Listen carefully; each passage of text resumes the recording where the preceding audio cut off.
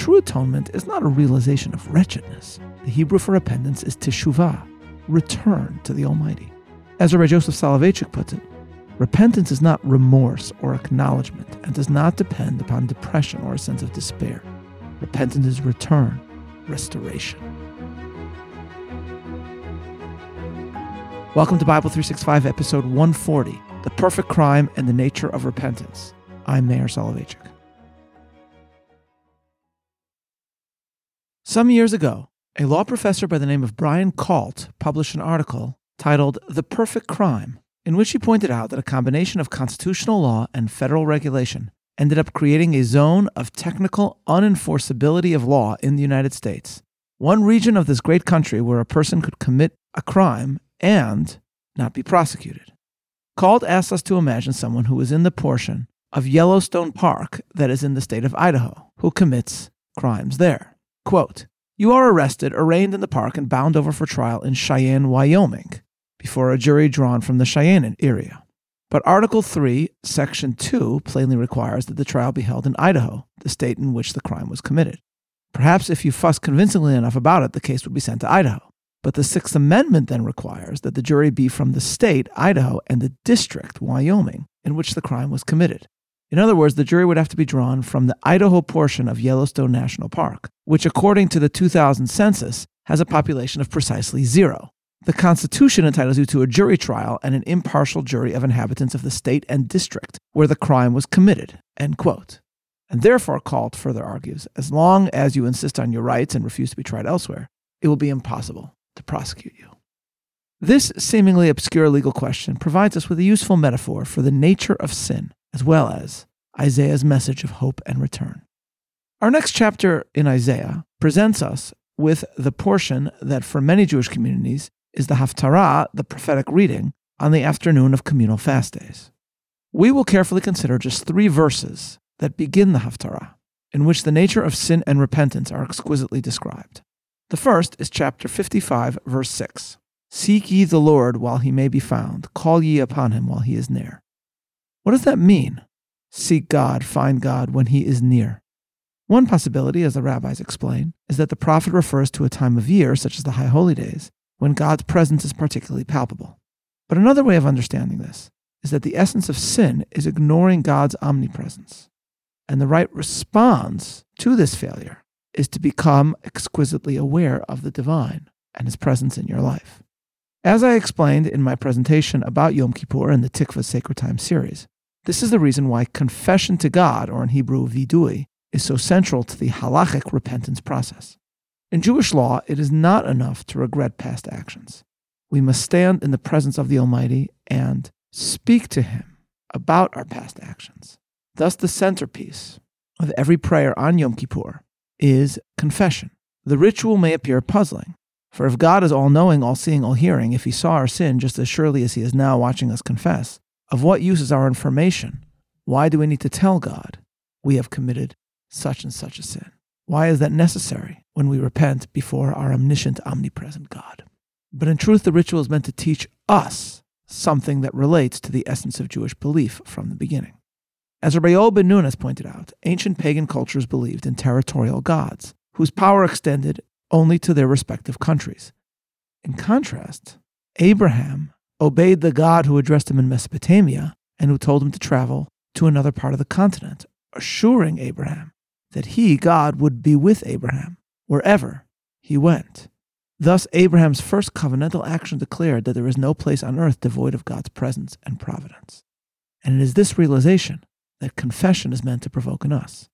Every sin, if you will, is an attempt to create in our own lives a zone of lawlessness. We temporarily illustrate our own wrong belief that we have created a district in our lives where the Almighty will not enforce his law. But of course, in truth, we cannot do this. And therefore, in standing before God and confessing to particular sins, the words we use are al chet shechatanu lifanecha. I confess this particular sin that I did, God, before you. Meaning, I acknowledge that though I acted as if you were not there, I recognize now that you were. There is a joke I saw online about children in a religious school in a lunchroom. And as they come to a bowl of apples with their trays, a sign has been put up that says, "Take only one. God is watching." They then go from the apple bowl to the cookie tray, and one student says to the other, "Take as many cookies as you want. God's watching the apples." The source of all of our sins is our insensitivity to the presence of God. And so it does not suffice that we regret what we did. We must confess to God personally, facing him as to a friend, confessing to him as to a comrade, personally affirming his omnipresence, conversing with the divine being who is there. Thus, Isaiah's words, "Seek God where he is to be found," meaning right before us in our own lives.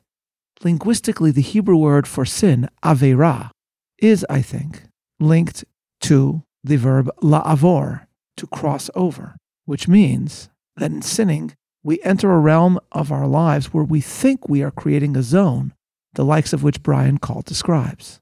To sin is to gerrymander the divine, gerrymander Judaism out of our daily experience. That is why, in repentance, we confess to God personally, recognizing his presence everywhere. The corollary of this is that true atonement is not a realization of wretchedness. The Hebrew for repentance is teshuvah, return to the Almighty. As Rabbi Joseph Soloveitchik puts it, quote, "Repentance is not remorse or acknowledgement and does not depend upon depression or a sense of despair. Repentance is return, restoration," end quote. But external recognition of our sins, acknowledgement of our sins through confession is not enough. This must go hand in hand with something internal, with a commitment to change.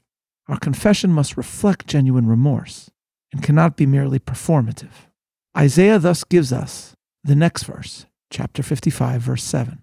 "Let the wicked forsake his way and the unrighteous man his thoughts, and let him return unto the Lord, and he will have mercy upon him, and to our God, for he will abundantly pardon." Note the phrases that go hand in hand in Isaiah's words. The wicked should forsake his ways, Ya'azov rasha darko. This refers to external action.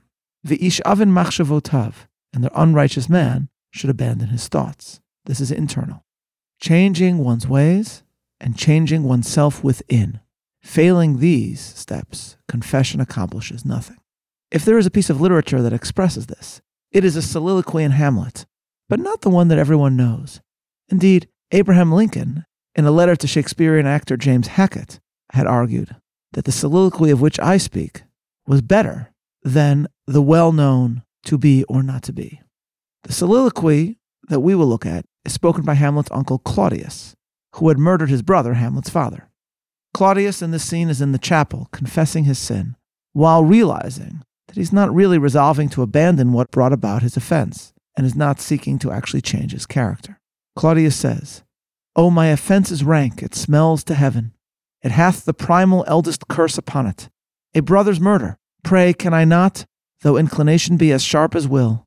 My stronger guilt defeats my strong intent, and like a man to double business bound, I stand in pause where I shall first begin, in both neglect.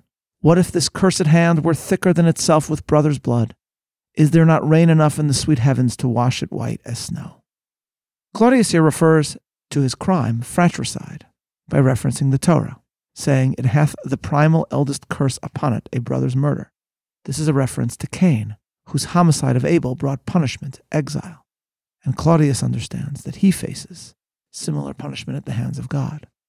But as he does so, Claudius also realizes that his act of contrition, his teshuvah, if you will, is meaningless, because as he put it, though inclination be as sharp as will, my stronger guilt defeats my strong intent, and like a man to double business bound, I stand in pause where I shall first begin in both neglect. Meaning, on the one hand, he seeks to repent, but he cannot truly do so because he is, as he says, to double business bound, meaning, and this is as many understand it, that part of him seeks repentance, but he also wishes to continue to enjoy all that he has achieved through his fratricide.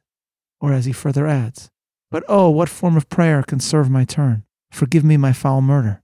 That cannot be, since I am still possessed of those effects for which I did the murder, my crown, mine own ambition, and my queen.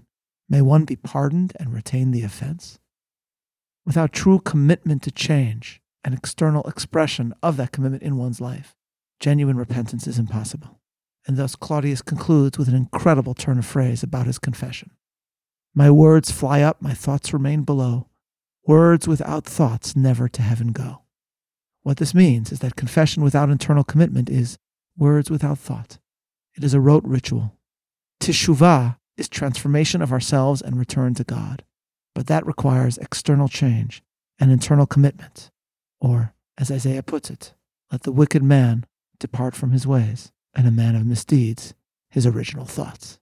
Ya'azov rasha darko, v'ish avin machshavotav. This is the path of repentance. But how, ladies and gentlemen, can one atone and repent for something that has already occurred? How can one change the past? This is a question that led Spinoza in his Ethics to argue that repentance is actually impossible.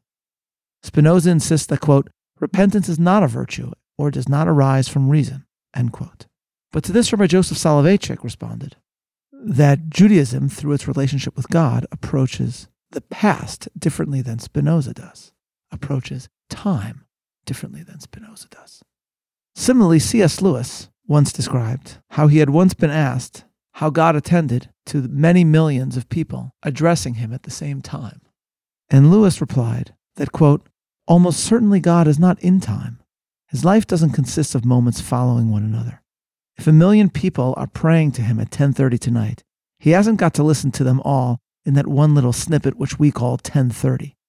10:30 and every other moment, from the beginning to the end of the world, is always the present for him. And Lewis then adds, quote, if you picture time as a straight line along which we have to travel, then you must picture God as the whole page on which the line is drawn. We come to the parts of the line one by one. We have to leave A behind before we get to B and cannot reach C until we leave B behind. God, from above or outside or all round, contains the whole line and sees it all, end quote. We're now able to understand, perhaps, ladies and gentlemen, the final verse in Isaiah that we study today. How can repentance work? Chapter 55, verse 8.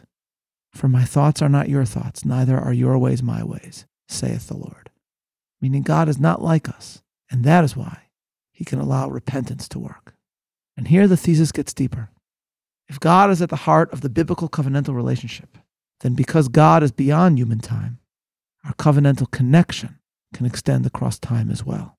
Rabbi Soloveitchik, in describing our disagreement with Spinoza, is essentially saying that Judaism's notion of repentance relates to its belief that in a spiritual sense, impacting time, changing it, is indeed possible. And as Rabbi Soloveitchik's grandson, Rabbi Meir Tursky, has noted, there are interesting analogies between this and relativity theory in physics. When Einstein first became famous, and everyone was talking about relativity and the speed of light, the humor magazine Punch once featured the following famous limerick. There was a young lady named Bright, whose speed was far faster than light. She set out one day in a relative way and returned on the previous night. For Judaism, we can impact the past, atone for it, and thereby embrace the Almighty in the present, return to the Almighty in our own lives. This, then, is Isaiah's succinct summation of repentance. It is not a coming to terms with inherent human sinfulness. Rather, it is a glorious act of embracing the Almighty. We, in our own lives, have the opportunity to fix our flaws, to create, if you will, a district for the divine in our own world, and raise ourselves to new heights, to spiritually impact through repentance the space-time continuum itself.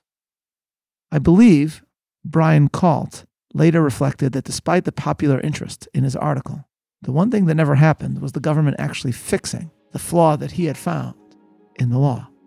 The good news, ladies and gentlemen, is that we ourselves can undo the lawless zones in our own lives and recognize repentance in the Bible as the extraordinary idea that it always has been, and become thereby the best version of ourselves. This is Meir Soloveitchik, looking forward to learning together tomorrow. Signing off.